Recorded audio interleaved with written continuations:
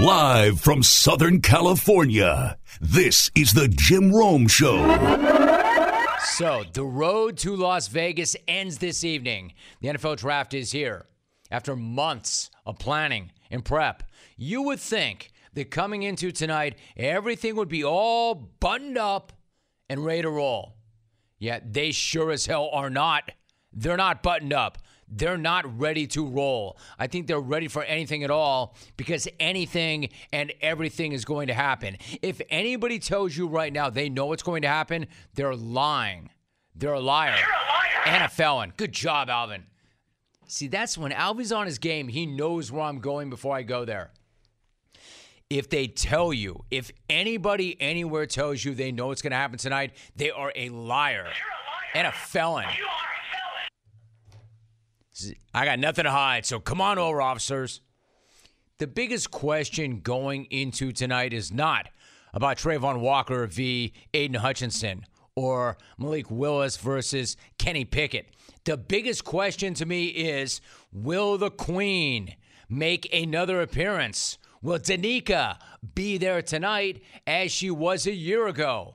So tonight, to celebrate our fans, we're going to have an NFL fan from out here that's vaccinated come up to this stage for each draft pick tonight and sit in that chair, which is a chair I did the draft from in 2020. So I'm going to let Jarvis and Bernie pick the Jaguar fan who comes up first. Guys, go for it. All right, we got a winner. We got a winner. The 2021 NFL Draft is now officially open. Boy, Raj, he is smooth, isn't he? The commissioner's really smooth. Rob Manfred can't believe how smooth that guy is. Danica, though, the queen. You don't have a winner, you got a queen. Our very own Jungle Queen, Danica, hosting the draft once was amazing. Her going back-to-back, though, would be insane. The ultimate repeat. And then again, why would you not run that back? Why should that not happen? She is the best thing that Jacksonville has going for it right now. Ever since Calais Campbell and Jalen Ramsey left, Danica has been the only thing solid, the one thing holding up that entire franchise. Not only should she show up at the draft tonight, she ought to host the whole damn thing. She ought to be the first pick. Honestly, at this point, if Jacksonville selected her number one overall, I would not be surprised at all because that's how weird this draft is. As of this moment, it's not even a lock as to who's going to go number one overall. That normally is a foregone conclusion at this point. In fact, in some years, the team already has agreed to a contract with that first pick before the draft even starts. Not this year. There's nothing like that this year. There's not that sexy, sure thing pick at the top of the draft. There is not a Trevor Lawrence or a Joe Burrow or a Kyler Murray sitting at the very top. There's not even a Baker Mayfield. Although the actual Baker Mayfield could have a new team by the time the weekend is over. That would not surprise me at all. It feels a lot more like that Eric Fisher, Luke Joeckel draft than any of the recent drafts. And I say that with the utmost respect to those two very large men. As one NFL executive told Charles Robinson, quote, "This bleep is unreal, man. No one has a clue. Going to be a fun weekend." End of quote. And the confusion only starts at the top of the draft. For instance, if the multiple reports about the Jags are to be believed, they are fighting amongst themselves over who to take. Because of course they are. They're the Jags. The despised GM, Trent Baalke, reportedly wants Trayvon Walker. The new head coach, Doug Peterson, reportedly wants to go with an offensive lineman. Almost everything points to Jacksonville taking Walker, but that is not a lock. And even if that is the direction they want to go in, it's not a great look that there are reports of a split organization on the number one pick. Now, I'm not going to say that there's not going to be internal debate. That's healthy. Debate's good. It happens in every single draft room. But if you're the Jags and you have looked like an absolute clown show for the past 2 years, you can't let this debate go public. But that's why they're the Jags. That's the Duval way. And even worse than the debate going public is the fact that the debate is allegedly being argued between a guy who is so toxic he scared off a ton of head coaching candidates and a guy who was something like their, I don't know, 5th choice to be a head coach. In other words, Jags are gonna jag. And they're going to keep on jagging because they're jag-offs. See what I did there?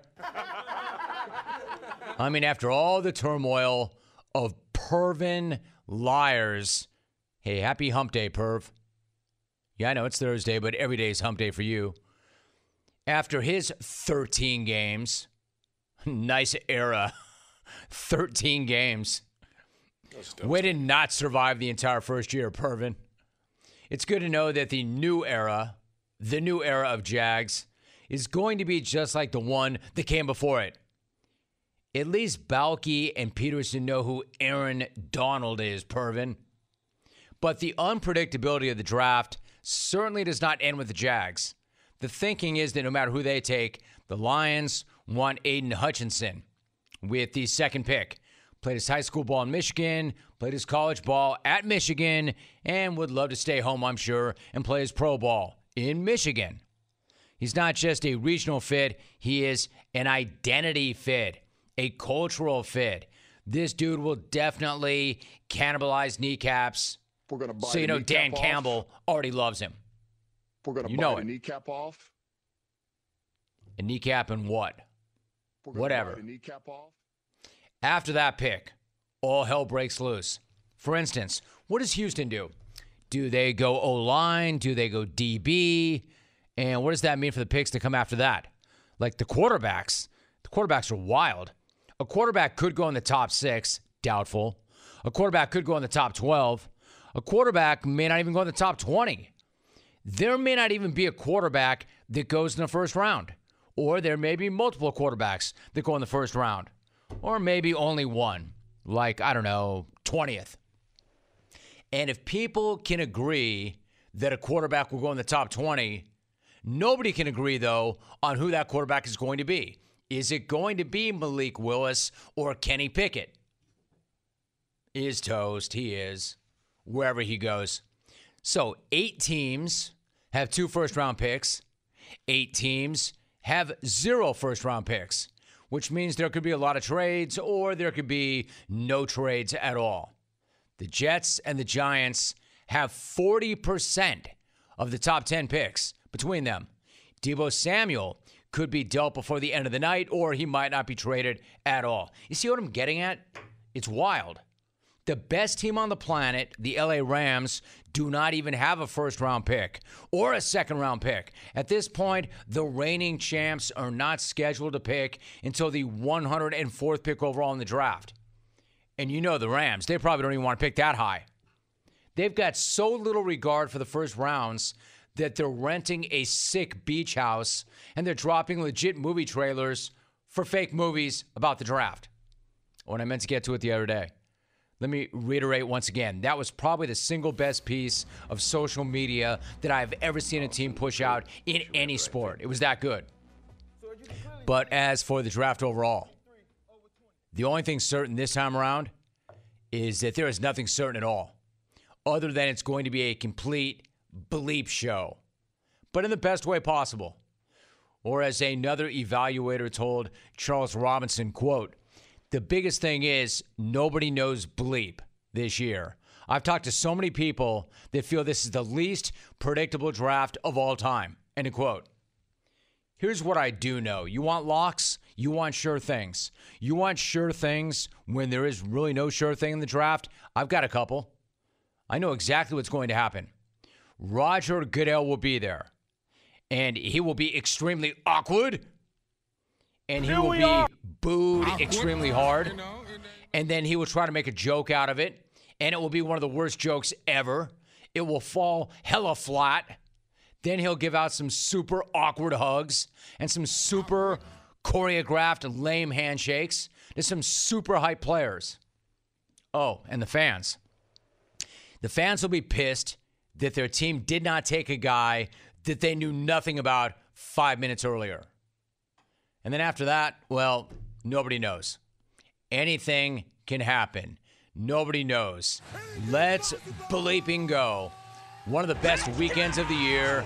This is Vegas. I'll tell you what's going to be very disappointing to me. If the draft goes as scheduled, 1-32, the one thing that I don't need to see, and I don't think it's going to happen, but the one thing I really do not need to see is the Jags select, Lions select, the Texans select, and it's just 32 picks. 32 picks straight with nothing. No trades, no crazy videos or picks released. Just a lot of over-analysis and guys with their dreams coming true. Man, I'll be so pissed. I will be so pissed if that's how that plays out. I'll be like, F these picks. F them picks. F them picks. F them picks. It's Vegas. It's Vegas. If that doesn't go down, you may as well have the draft at the Hyatt Regency in Canton, Ohio, or the Hampton Inn in Hemet. You know what I want? I want linemen in gas mask videos right before they're supposed to go. You know what I want? I want teams running out of time to make their selections. Sup, Vikings? I want jaw-dropping trades. I want Jets fan to lose his bleep on whoever they pick. I want Eagle fan to go 10 times as hard as Jets fan when they hate their pick. I want mispronounced names. I want cringy, when will he get picked? Aaron Rodgers, Brady Quinn moments. Now I'm done. I want the Rams to do what they said in that trailer and steal the draft. I'm gonna steal the draft. Trailer's so good. It is really slick. What I'm saying is don't blow this, NFL. I don't think I'm asking for too much. This is Vegas. Let's do this. Hey, clones, what do we want when we're craving protein and we need more energy? I'll tell you what we don't want. Bars, sugary snacks, energy drinks. Nah, we want beef, pure and simple. So where's the beef? It's in a package of Old Trapper beef jerky. Old Trapper is not your father's jerky. Shriveled, dry, tasteless. No, Old Trapper beef jerky is made from lean strips of steak and quality spices that are smoked over a real wood fire. So it's tender and tasty, it's never tough. So why is it so good? Because Old Trapper is a 50-year-old family business known for their relentless commitment to quality. In other words, they take smoked beef extremely seriously, and you can taste it in every single bite. Old Trapper is packed with protein and comes in 4 amazing flavors to satisfy all your cravings. Quality smoked meat at its finest that goes with you wherever you go, to the game, to the gym, to the beach, anywhere at all. So look for Old Trapper in the clear view bag. You can see the quality that you're buying. Look for it in major retail stores near you. If you don't see it, ask for it by name because no other jerky compares. Old Trapper with your beef. Ben Golliver joins me once again. Ben, so good to have you back. Ben, how are you? Oh, I'm doing great, Jim. I'm down here in the Bayou getting ready for Pelicans Suns Game 6. It's a beautiful sunny day. And no bad vibes like we were dealing with in Brooklyn earlier this week, man. It's such a relief. I love that. I love that. Although, you know, I do want to get into those bad vibes a little bit later on. But let's stay upbeat. Let's keep it positive. Let me start first with Golden State. They finished off the Nuggets, Ben, last night. And 5 games into their playoff run and into Steph Curry's return, how would you compare the Warriors team to the ones at the start of the dynasty before Kevin Durant arrived? Well, and they have the same just incredible spirit, a great crowd behind them, obviously a huge home court advantage, which I think really helped them down the stretch. I think the one difference that you're seeing, though, is, you know, with Steph Curry being at a different stage of his career, being a little bit older, and he had to kind of work back from this injury, so he started the series kind of coming off the bench and then, winds up moving into the starting lineup. They're still really ironing out all of the wrinkles and trying to get their chemistry right. But to me, the Golden State Warriors still have the highest ceiling of any team in the playoffs. And you can compare that to that 2015 team, which had an incredibly high ceiling. When they were clicking on all cylinders, nobody could stop them, right? If Steph Curry can kind of get back in the flow, if they can really commit to their new starting lineup, which is super small, super versatile, great shooting, and lots of potency while still having a really high, a high efficiency defense, they're going to be tough for anybody. I think right now they've looked the best in the Western Conference. They're the favorites to make the finals in the West. And I think, the only team that might have looked better than them so far would be the Boston Celtics. Ben Golliver is joining us. Ben, let me ask you about Philadelphia. How much pressure is there on Philadelphia and Doc Rivers in particular to win tonight and make sure they do not head back to Philadelphia having blown a 3-0 series lead? Well, it's funny. I mean, the history is on the line. Everybody knows no one's blown a 3-0 lead in the history of the NBA playoffs, right? And yet every quote that comes out from Doc Rivers seems to be talking about that history. If it was me and I had blown a bunch of 3-1 leads, I might just duck those questions, Jim, and not give any answers. Don't give people bulletin board material, and don't have your team thinking about the possibility of a collapse. It's a tough situation for them because Joel Embiid's dealing with this thumb injury. And to me, he's allowed that to kind of become a mental issue for him these last couple of games. It seems like it's constantly bothering him. He gets really upset if he can't finish a lob play. It's like, the injury is taking him out of what he's able to do, and he's thinking about what he can't do rather than just, going out there and having a big positive impact defensively and moving the basketball and just sort of, trying to work through or work around that injury. You look at Harden, the nice thing for him coming into Game 6, he does have the extra day off prior to this game. Typically, he's better when he has a little bit more rest. And to me, it's just on Philadelphia Stars. People can make Doc Rivers jokes until the cows come home, but you've got to have your star players step up in this situation. Toronto's banged up. This series should not have gone as long as it has, and Philly really needs to take care of business. I'll promise you this. If it gets to Game 7, the pressure is going to be immense. That home crowd in Philadelphia is going to be on edge, just like they were during Game 7 against the Atlanta Hawks. And that is a right situation, for a team to choke. And so I'm saying if you're the Sixers, take care of business in Game 6. Oh, I'm here for Game 7. I could not agree more with what you just said, Ben. I mean, 100% accuracy with that. That's why, to me, Ben, they don't have to lose that series to blow a 3-0 lead. If they lose tonight, they've blown a 3-0 lead because then they've got to go home and then deal with all that pressure. What about James Harden, who you mentioned? If you're Daryl Morey and you've seen what James Harden has done down the stretch and in the playoff series, what kind of thoughts are you having about his upcoming contract talks? In other words, Ben, do you swallow hard, sign him to a big fat deal, and hope they get a couple of good years out of him, or could you see them deciding he's just not worth it? Well, here's the thing. I mean, you have to have a negotiation. You cannot give James Harden this blank check that he was probably expecting when that trade happened. And same thing for Kyrie Irving. To me, both those guys should have cost themselves a lot of money in this year's playoffs. You only want to pay them like max-level superstars if they're performing like that in the highest pressure, highest intensity moments, right? And neither one of those guys has been very good. You could argue a young player like Tyrese Maxey, who's making a fraction of what James Harden is making this year, has outperformed him in this year's playoffs. And when these guards get deeper into their 30s, Jim, I mean, outside of Chris Paul, who has like the miracle vegan diet, who somehow has the fountain of youth and is still playing incredible basketball, outside of him, players tend to decline as they get deeper into their 30s. They don't get better. And so I don't know what the argument is of let's lock up James Harden on a huge number until he's 37 and just expect that to go right. If I was the Sixers, here's the thing.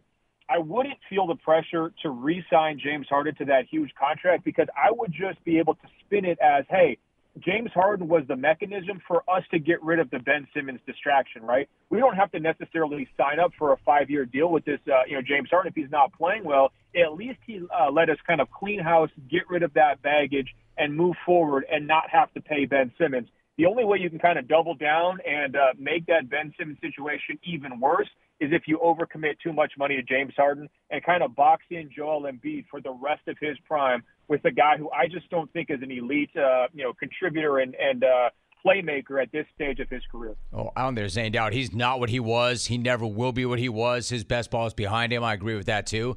Ben Golliver. But Ben, generally, I agree with everything you say. Let me ask you this. You wrote a piece for the Post arguing that the Nets need a cultural reset. I'm curious, what would that look like, and can they really have a cultural reset when Kevin Durant and Kyrie Irving are not going anywhere for the next 4 or 5 years? Because can you see either one of them really changing? Well, I'll tell you what. I mean, I was only around that team a little bit this year, but it was for the ending.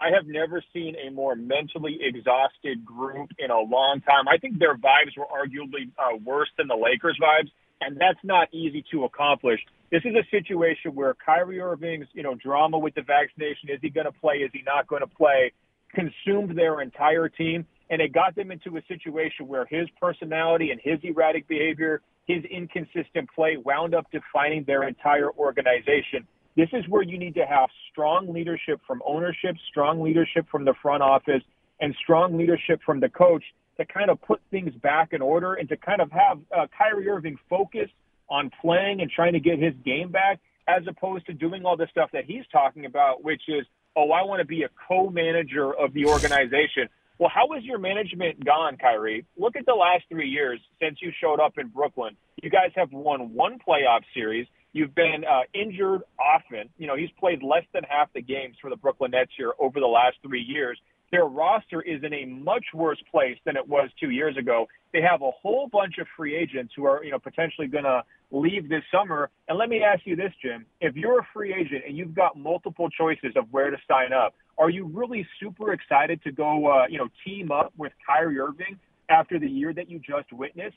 Not at all. And so Kyrie's talking about we have to make some purposeful and intentional additions to our roster. Who are you going to get this summer? Nobody wants to go play in that environment where you have all of the pressure and superstars who aren't able to perform on that level. So to me, it needs to be a culture reset for the Brooklyn Nets.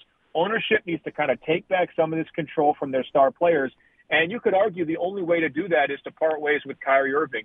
Do I think that they're going to do that? No, because I think his trade value is so low. But do I think that they should? Should they be trying to move forward without him? Absolutely. When he was out for the first 2 months, the Brooklyn Nets were the number one seed in the Eastern Conference. Kevin Durant was playing great basketball. Now, was that sustainable? I don't know. But I think it was certainly a better, more productive situation than what we saw here over the last couple of months when Kyrie was back. Ben Golliver breaking it down for us. All right, Ben, so if Kyrie's trade value is at an all-time low, where would you put Ben Simmons' trade value right about now, and what's your sense as to what's happening with him? One of the weirdest things I have ever seen covering the NBA was people trying to convince me that the Nets won the James Harden trade by getting Ben Simmons. It's like they're playing video games, Jim, and it's just the theory, the idea of this big athletic forward kind of plugging in with their superstars got everybody so intoxicated.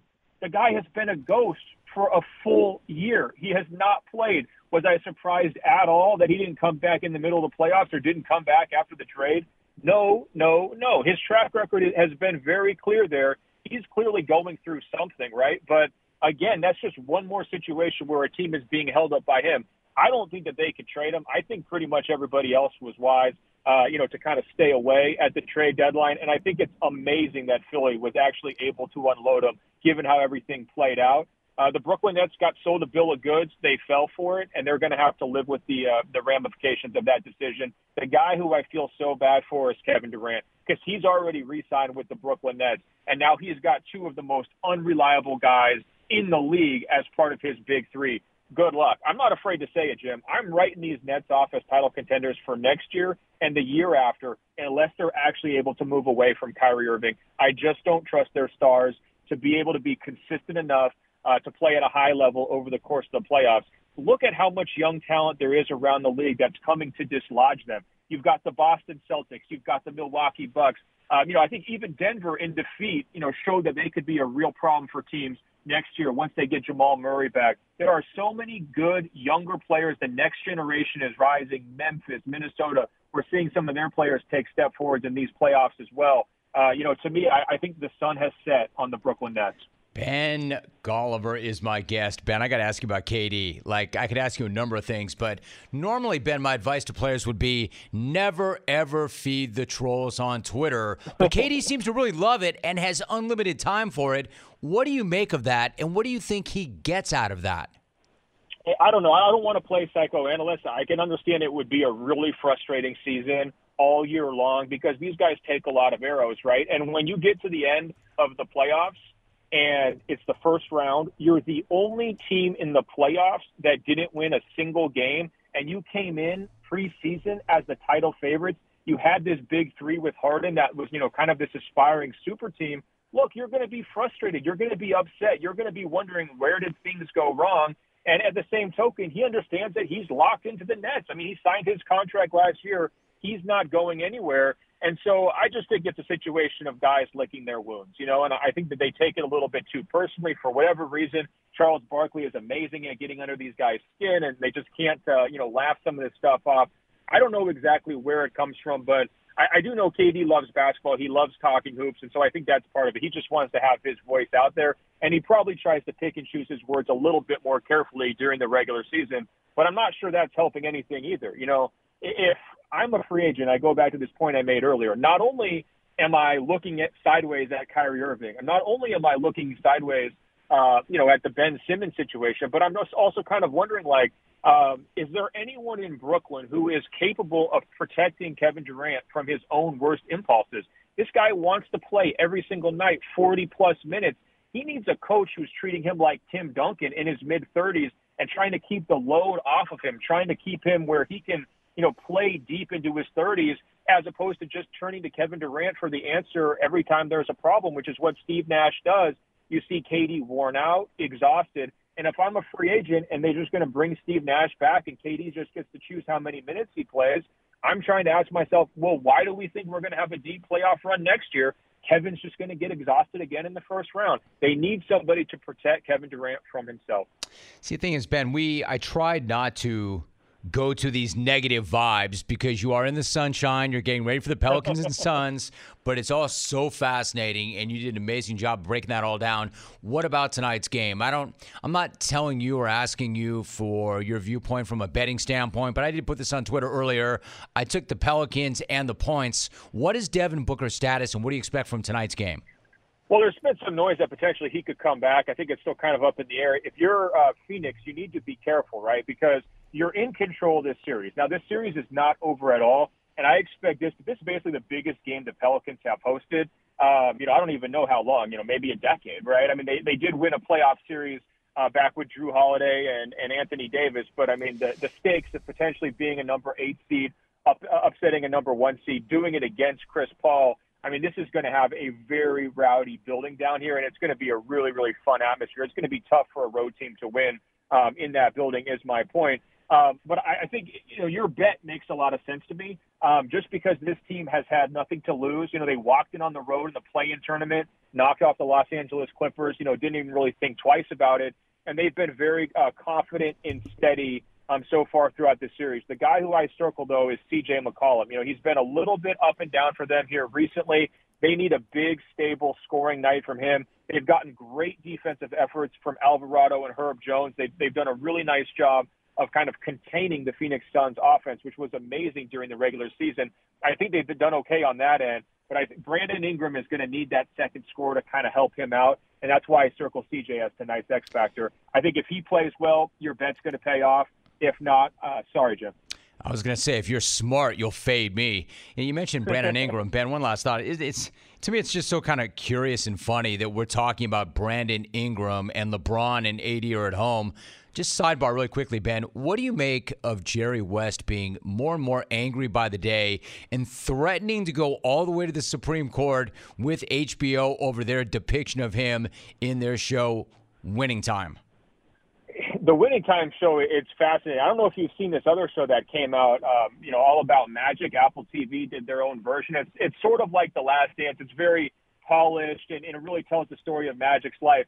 It's amazing to me that no one talks about that show, and everybody focuses on the dramatized version. The people don't care about the documentary. They just want the sex and the drugs and the rock and roll of Showtime, right? Right. So I could understand why if you're in that show, you wouldn't like your depiction. The Jerry West, I don't know him very well, but I see him around. Obviously he's kind of an elder statesman at this point of his career. It doesn't really bear a lot of resemblance to the guy who was on the television show. So I could understand being upset about that, but it's sort of like with Kevin Durant. He just needs to turn off Twitter every once in a while. If I was, Jerry West, I might just cancel my HBO subscription and leave it at that. I don't know exactly where the outrage is coming from, but I'm not sure he's going to win his court case either, but more power to him. Look, if, you only have your reputation in this life, right? I mean, that's pretty much what people judge you on. And if you want to defend it, I'm not going to hold that against you. But, with the Lakers, like you're saying, and Brandon Ingram still being in it and and the Lakers sitting at home. To me, I still don't second guess the trade for Anthony Davis because it delivered that championship. To me, the banners hang forever. If you have to have 3 or 4, tough years afterwards, as long as you have the title, it's still worth it. But here's the thing. The Lakers must move Russell Westbrook this summer by trade, no matter what. If they do not, I think the direction that they're going is going to just continue to snowball. It's going to get worse and worse.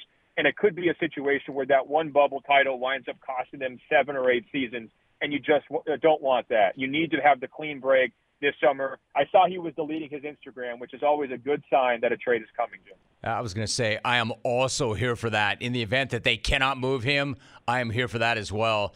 Ben Golliver is doing it as well as anybody does it right now. He's a national NBA writer for the Washington Post. He is an author of the Washington Post NBA's Post-Up Weekly newsletter, host of Greatest of All Talk, an NBA show. He wrote a great book, Bubble Ball, and a very good friend of this show. Ben, really appreciate you.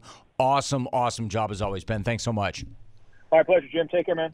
And now a message from Discover about rewards. If you are a loyal credit card customer, you should be rewarded for your loyalty, preferably with something that's useful, like Cashback Match, for instance.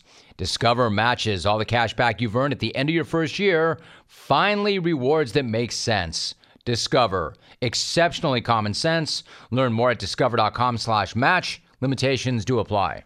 It is rare that I would ever say that a team with a 3-2 series lead is facing a must-win game, but the Philadelphia 76ers are facing a must-win game tonight. That is absolutely a must-win game, even up 3-2. The Raptors are the ones facing elimination if they lose tonight, but the Sixers are facing way more pressure. And most of that is landing right on the shoulders of Doc Rivers. And Doc knows it because a loss tonight would mean that they have blown a 3-0 series lead. It means they would have been up 3-0. They're now tied at 3 games apiece if they lose. But really, they're not tied at 3 apiece. They would be down 3-3. You follow me there? Because the noise about those blown leads is getting louder and louder, and Doc hears it, and Doc knows it, and now Doc is pushing back. Well, it's easy to use me as an example, but I wish y'all would tell the whole story with me, all right? My Orlando team is the HC. No one gives me credit for getting up against the Pistons who won the title. That was an HC. Go look at that. I want you to go back and look at that roster. I dare you to go back and look at that roster, and you would say, what a hell of a coaching job. Really. I mean, the Clipper team that we lost 3-1. Chris Paul didn't play in the first 2 games and was playing on one leg, and we didn't have home court. And then the last one, to me, is the one we blew. That's the one I said, we blew that. Now, it's in the bubble, and anything can happen in the bubble. There's no home court. Game 7 would have been in L.A., but it just happens. So I would say with me, some of them is I got to do better always. I always take my own responsibility. And then some of it is circumstances happen. This one, let's win it, and we don't have to talk about it. You better. It finally came out, right? Like, how many times has he gone over that in his head? How many millions of times? How many times has he said that to those close to him? It finally came out. The first part of that is awesome. Quote, I want you to go back and look at that roster. I dare you to go back and look at that roster. And you would say, what a hell of a coaching job. Really? End of quote. Like, every coach loves to talk about how they love every single team and every group of guys that they work with. Not Doc. Apparently, Doc hates the 03 Magic team. Apparently, Doc has exactly 0 respect for that 03 Magic team. I mean, he's practically up there saying, look at the absolute crap that I had on that roster. This guy's firing back, and he's hitting that entire Magic team with one scud and one stray and one Molotov cocktail after another. Like, I know what he's trying to say. I'm just not sure it's working at all. He might as well be up there shouting out, hey, do people remember Andrew DeClercq? I had to play that slug 77 games that year. He started 21 of those games. I wanted to puke every time I put him on the floor. Like, y'all love your jokes about fat Sean Kemp. Yeah, well, I'm the one who had to run his fat ass out there 79 times that year. He started 55 games, and I'm pretty sure he had food tucked into his jersey for half those games. Fat ass. And yet you're coming for me. Hey, y'all remember Pat Garrity? Pat Garrity started a playoff game for me. Pat Garrity. Have you ever tried to get a matchup advantage with Pat Garrity? The Pistons were rolling out there with Ben Wallace, Chauncey Billups, Rip Hamilton, Tayshaun Prince, and I've got to scheme something up with Andrew DeClercq and freaking Pat Garrity. I mean, that's essentially what the guy's saying. Look at that roster.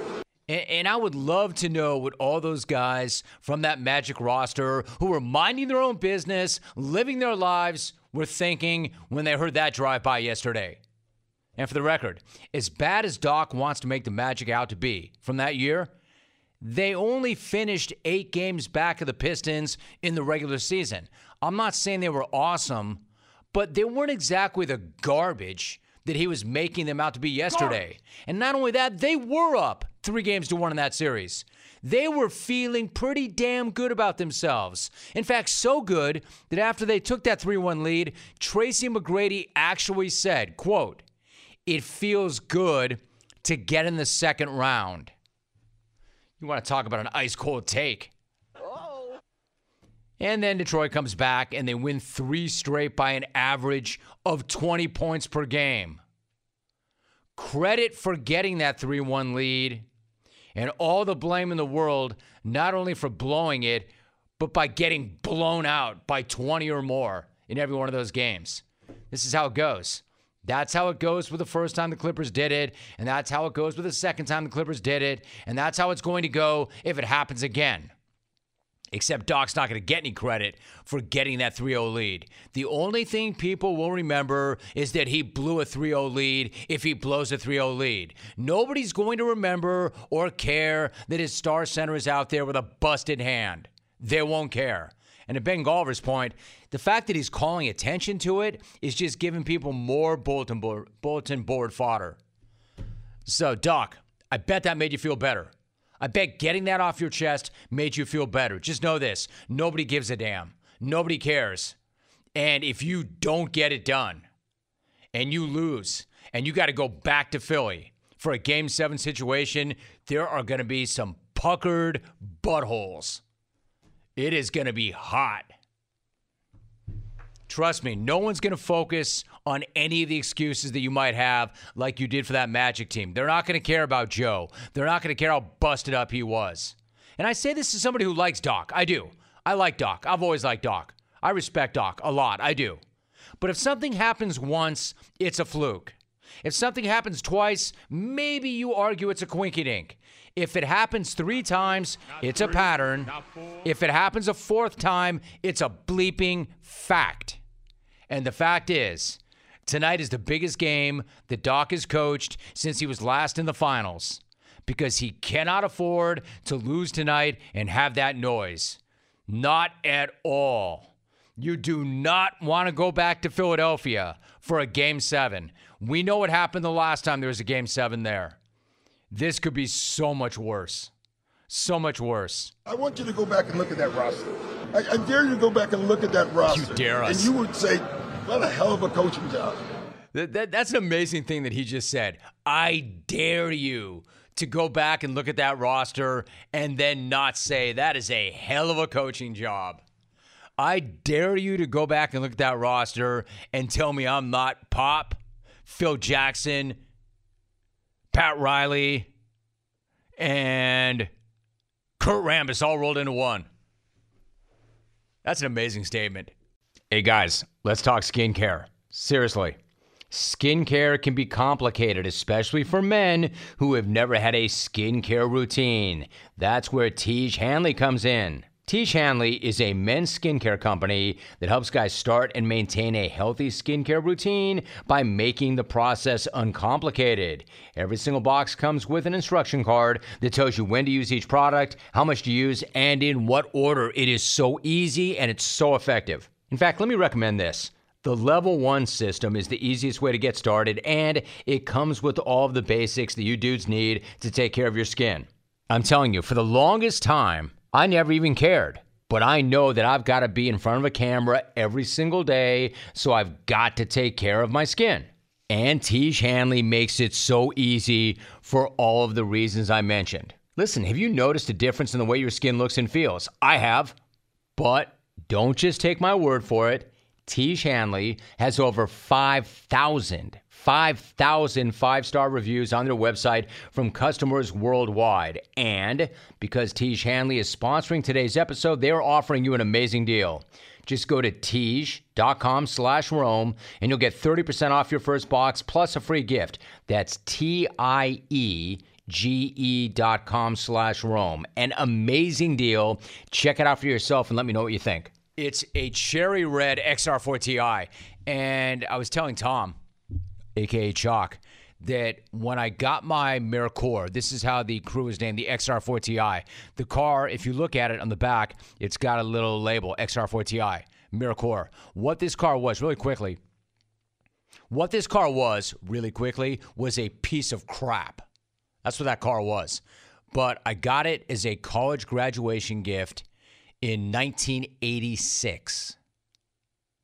And I've told you the story. When I went to work for my father, he said, for graduation, you can have a car. And that was not the plan, but they had gotten my sister a car in high school and not me a car. So they want to make it right with me. And said, when you graduate college, you can have a car. By then, I had talked my old man into letting me work for him because I thought radio was a bad idea. True story.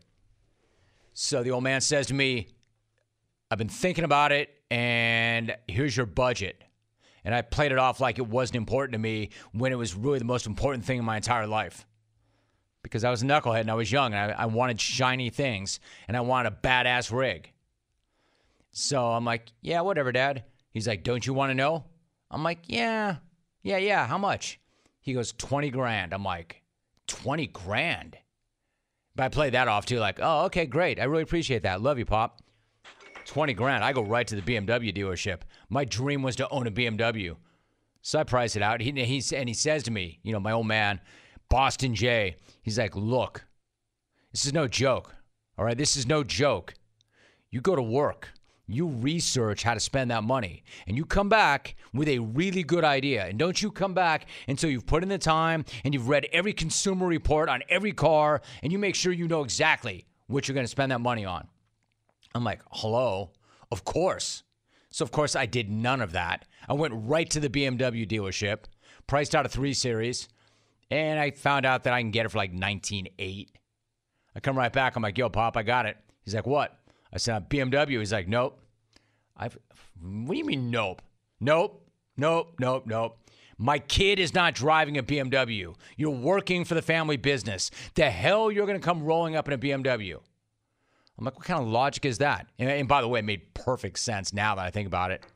I'm like, you'd let me have a $20,000, insert whatever at the time. Toyota, Hyundai, Kia, but not a $20,000 BMW. So round and round we go, which is how I end up with the Mercor. He says to me, I got a guy who owns a dealership. Guy I grew up with, one of my best friends. He says if he can drive any car, and he owns a dealership, so he can drive any car. If I could drive even one car, it would be that over there. The Mercor, the XR4 Ti, brand new, German engineered, Ford. Man, it's a bleeping rocket ship. It's a dream. That's your car, Jay. You tell Jimmy over there, that's the one. I can get you in that car. I can get you in that car for under 20 grand. I'm like, yeah, I don't know. The old man also tried to pitch me on a Saab. I'm like, yeah, I'm not driving a Saab. Biggest mistake ever. Should have had the Saab. Good car. So I get inside, get behind the wheel of the Mercor. Dude, it's incredible. Bi-turbo, stick, all leather. Look kind of badass and funky for the time. That thing was like, it felt like a fighter jet. It felt like 0 to 60 in a second flat. Man, I was so badass. I love that car so much. You want to talk about planned obsolescence? The second that warranty ended up on that car at 15,000 miles, it went straight to hell. Every single indicator light went on when that odometer flipped over to 15,001. I hated that piece of crap so much. I told you before, I would get so enraged because I'm not good with cars. I could never fix what went wrong. Exactly. And I would drive to the dealership like bright-faced and red and furious and totally losing my composure. And they'd laugh. Man, these dudes working the dealership are like, hey, Rome, what's up, yo? What's up? I'm like, bleep you, man. And your car. Hey, we didn't sell it to you. No, but you're servicing it. We sure as hell are. And you're here every week. I'm like, they're mocking me. The guys at the dealership are laughing at me. I'm like, let me tell you something, bro. I hate you. I hate you. I hate the car. They're like, well, let me ask you something, Rome. Who told you to buy that car? Did we? I'm like, let me ask you something, bro. What do you say you get out a little blue book there and tell me what that car's worth? Let's see how we're doing here. Because I'm like, now I'm making threats that I can't back up. This guy gets out the blue book. He's like, what do you owe on that car, Rome? I'm like, 15 gur. Okay. Because the blue book value is $3,500. How you like them apples? I'm like, wow. So this is the story of the XR4 Ti. That when I finally took it back to my dad's guy, from Santa Barbara to LA, I drove in neutral all the way, like downhill. My guy took it off our hands because he was a good family friend. He admitted that a week later when he took it to auction, it blew up on the way over, like a block away. So the point of this story is, Chalk shows me this picture that this guy sent in yesterday of this beautiful red XR4 Ti, and it's not shopped. It's not a photo taken circa 1990. Like, it looks like it was just taken. It's beautiful, like high def. I'm like, if you see a car like that on the road, it's a unicorn. There are none in existence. There were none that were drivable post 1991. Anybody listening own an XR4 Ti Mirador? And is it still drivable? How many different engines have you dropped into that car? See, my point also, they discontinued it after 2 years. 2 years of manufacturing, and that car was done. It only lasted 2 years. And you're telling me there's somebody right now who owns one in 2022, and they drive it? Incredible. Kevin in the PDX with that. Kevin, my man, bringing up horrible memories. Thank you very little. Kevin, thank you very little. Craving some protein after a good workout? Do not make a shake or eat a bar. Grab a bag of beef jerky from Old Trapper instead. Why Old Trapper? Because Old Trapper beef jerky is tasty and tender and made with real strips of steak and quality spices that are smoked over a wood fire. Old Trapper is a family-owned business. They take their smoked beef extremely seriously, and you can taste it in every single bite. Like, who wants dried, tough beef in a bag? Nobody. It's like eating a shoe. Old Trapper, though, is the real deal, and it comes in 4 amazing flavors: old-fashioned, teriyaki, peppered, and hot and spicy. So the next time you want a great protein and energy snack that you can have anytime, anywhere, grab some Old Trapper beef jerky. Look for Old Trapper in the Clearview bag. That way you can see the quality that you're buying. Look for it in major retail stores near you. If you do not see it, clones, be sure to ask for it by name because no other jerky compares. Old Trapper, what's your beef? Let's go to the dog. Not just any dog. He's a dog now. He's a dog. He's Paul's dog. Yo, what's up, Pooch? Roll Rim. If you ever need an athlete to interview, Paul out my digits. I'm the #1 Frisbee catcher in Hound Town. Happy to hear it's snack off season. Busy bones are my favorite. They're scrumptious. Another fan of the season is Sandwich Snacker Man. Nice to see you again, Sando. Good thing Paul has a widescreen TV. Looks like Snacks ate Randrew Bogish. Randrew! First word is Randrew! Right. After my last call, I heard Bella B in Calgary saying I should be put down. Belly, The only thing that should be put down is your fork. Belly is really good at the ATP. If ATP stood for Ate the Poutine. Hey, Belly, what's your favorite flavor of round bacon? Goose or moose? Roar! Those mangy New Yorkie mutts leading the league in hit by pitch. How do you like them apples? Rough me, rum route. All right, so two things. Number one, and most importantly, who the bleep is that dog? Lawrence, what's up? Hey, Jim, thanks for the vine. And it's draft day. I'm pouring myself one. And since the queen wants me, here I am. So to the old Rice-A-Roni jingle on draft day, tenderonis are Danika's favorite treat.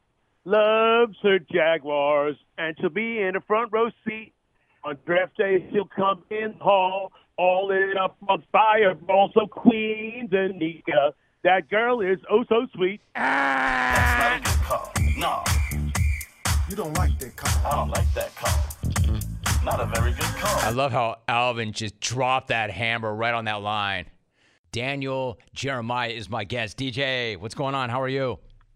Dude, Jim, I love coffee in the morning, man. It's like it starts my day. I don't need any coffee today, dude. This is I love this thing, man. The draft is so much fun. And this year we don't know anything. It might be the most fun we've ever had. That is a great response to a question that I was about to ask, and I don't even need to. I was going to say, DJ, you're in Vegas for the draft tonight. What is the scene like in Vegas, other than you not needing your morning caffeine? And how are you doing a few hours before this thing kicks off? How you feeling? Yeah, I feel great, man. I'm super fired up about it. I haven't even been outside yet today. I've just been doing some media and looking over the notes and everything to get ready for tonight. But I just met our researcher downstairs to get some papers, and he's like, "Have you been outside yet?" I'm like, "No, man, I've been up here working." He's like, "Dude, it's already starting to fill in, and there's a buzz in the city, so it's going to be fun." So there's a million things we could talk about, and I want to get to some of this, but I am curious, what is the weekend like for you, especially when you get to the later rounds, after being on the air for so many hours on end? Like, what does that take from a prep standpoint and a nutrition standpoint to pull that off? Well, the move that I made a few years back is day 3. I'm jacket on through round 4. Once we get through round 4, jacket's off. It's hot. So we're gonna that's the first part of it. The thing we're gonna have an issue with here. This is our first time doing a West Coast draft, Jim. So normally, like tonight, it would be dark outside when we get going. Now, you gotta figure out how to work with the glare on the computer. Yesterday when we did a show, the computers were all overheating because this is baking in the sun out here in the desert. But lots of fluids, man. Lots of tea. I'm a big tea guy, so a lot of that chamomile tea to keep my voice as we go through these days. I see you work, and I understand this. That's why I asked the question. I think that's smart. We're talking to Daniel Jeremiah. So obviously last year there was no drama about the first pick in the draft. How would you compare the level of certainty going to this draft compared to previous drafts?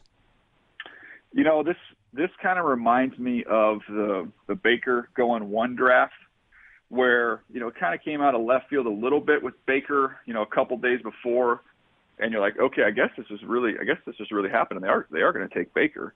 And you kind of went into it, and even though they're on the clock and you've been told that it's probably going to be Baker, you didn't know for sure. That's kind of how this one feels. I mean, I think it's going to be Trayvon Walker from Georgia going to Jacksonville. It's everything that I've heard over the last few days, but there's still kind of that little part of you that's like, I think I want to hear it straight from the commissioner's mouth before I, totally believe it.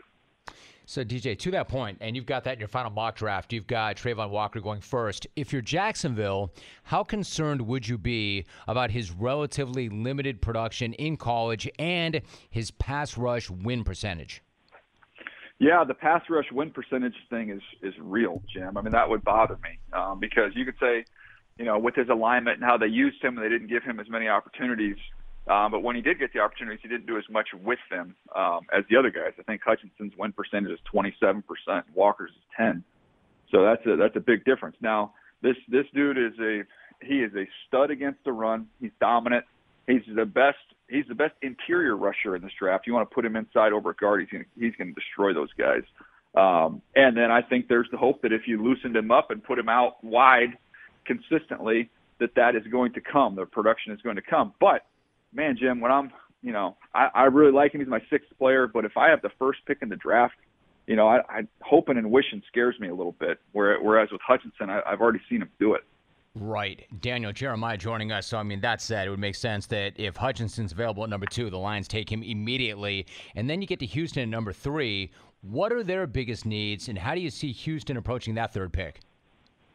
Well, the good thing about Houston is they can go in pretty much any direction that they want. Their offense, I think they were dead last in rushing yards. I think they're 28th in yards passing. Defensively, they're 31st against the run. They're 23rd against the pass. They're 27th in sacks, Jim. They need help everywhere. So with me, I kind of look at them and say, okay, if we have all these different needs, we can go in any direction we want. You can make a strong argument, okay, best player available, right? And the other thing I would say is Davis Mills showed a lot of promise last year. Played well. And so if I've got these needs, why not just focus on one side of the ball with these first 2 picks? Get yourself a tackle, get yourself a receiver, and let's see if we can't become competent on one side of the ball. We're going to take some time to build this whole thing up, but let's try and build up one side of the ball first. Daniel Jeremiah getting ready for the NFL Draft. NFL Network's live coverage of the draft from Vegas kicks off tonight at 8 p.m. Eastern with the first round. So, DJ, also a lot of talk about Carolina going with a quarterback. How likely is that in your mind, or do you expect them to go offensive line? Yeah, I expect offensive line. But, and who knows what you believe when you talk to guys this last week. And one of the kind of rumors that people were saying was, maybe the owner forces their hand and comes in and kind of demands that they take a quarterback. And, I don't know how to rule that out as a possibility. I guess there's still a chance that could happen. I think in a perfect world, they get out at 6. You get out at 6, and then you get some other picks. They don't pick in rounds 2 and 3. So to be able to get some extra picks, then maybe you take your quarterback, whether that's Willis or Pickett, and now you have a pick, in the second, third round, some extra picks, you can go get yourself a tackle. But for them to be picking first round and then the fourth round, and you take a quarterback, it's just they have some other holes in that roster they're going to have to plug, and they're not going to have any way to do it. Daniel Jeremiah joining us. DJ, in terms of quarterbacks, you mentioned Willis. What a crazy, crazy situation with the quarterbacks this year. Who do you see Willis going first among the quarterbacks, and if so, how high, or how do you see that playing out? I really think it's a coin flip, Jim. I think there's a chance, and the way I had it, there's a chance you get to pick 20 and Pittsburgh has their choice. And the teams that I've talked to, the majority of them have Pickett as the top quarterback, but there's teams that have Willis as the top quarterback. So I think they're 2 spots away from each other on my list, on my sequence list of how I graded them, so darn near identical. It's just, do you want Pickett to roll out there next year, which he can do, or do you want to be patient and wait with Willis, which could have a huge payoff? It's kind of dependent on where you are as a team and what you want with those 2 guys. But I think they both do end up going in round 1. But I wouldn't be surprised if those are the only names we call tonight at the quarterback position. Daniel Jeremiah joining us. DJ, what about Kayvon Thibodeaux? Not that long ago, there was talk that he might go number 1 overall. What has happened to his stock, and where do you see him ending up? Well, there's still a chance. You talked to the guys this morning, as I was, to think that Thibodeaux still has a chance to surprise us and be the second pick over Hutchinson. So, he could still be in play with Detroit at 2. When it's all said and done, this would be much ado about nothing. But in a draft that's pretty deep at edge rusher, to me, it's just, he just slots in right behind those other guys. He's my 10th overall player. He's a really good player. But I just, I think those other guys give you a little bit more with what we've seen so far. So, I feel like with Thibodeaux, everybody wants to say either you got to say he's the best player in the draft or say he's going to be a bust. And I kind of fall in way in between there and say this guy's going to be a really, really good football player. I just didn't view him as a top 3 pick. Daniel Jeremiah joining us. DJ, where do you come out, or what's your sense of what the 49ers, like you said, this time of year it's almost impossible to believe anything you hear. What's your sense as to what they might do with Deebo Samuel? Could you see them really trading him? And if so, how in the world do you go about replacing somebody like that? Well, you can't replace him, Jim. We've done something for the last couple of years, and we're going to do it this year because I just realized it was pointless. But we would do this thing called like finding Deebo, where we're trying to say, okay, who can be the Deebo Samuel in this draft? Well, there isn't one. We try every year. He's a one-on-one. That dude's a unicorn. So, you don't replace his role and what he can do if you're San Francisco. To me, and I know it sounds like that their demands were crazy high, so they would have to come way down on that. And I understand why they're high. If you're gonna hand the keys to the car over to Trey Lance and your first time as a starter, and oh yeah, by the way, I'm gonna take away, with him and George Kittle, you've got a pretty good 1-2 punch. We're gonna take one of those guys off the table. I don't think that's a great way to introduce him into that starting role. It's one thing when you got Aaron Rodgers and Patrick Mahomes, you want to trade, Devontae Adams and Tyreek Hill. Okay, those quarterbacks are going to be fine. But this is a young quarterback getting his feet wet. I don't want to take away, one of the elite weapons in the NFL. I agree with you wholeheartedly. Before you go, DJ, we talk about the uncertainty and the unpredictability. What about value? Like when you look at the draft right now, do you see value in the second and third rounds this year? If so, how much? Oh, heck yeah, man. To me, the second round is the sweet spot of this draft. And because you're going to have, Jim, you're going to have the good football players are going to fall. There's a chance that like Tyler Linderbaum could fall out of the first round.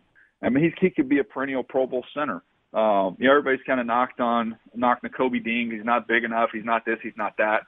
I don't know. I watched all the Georgia games. He's the first one to the football every snap, and is the leader of that whole defense. He might not go in the first round.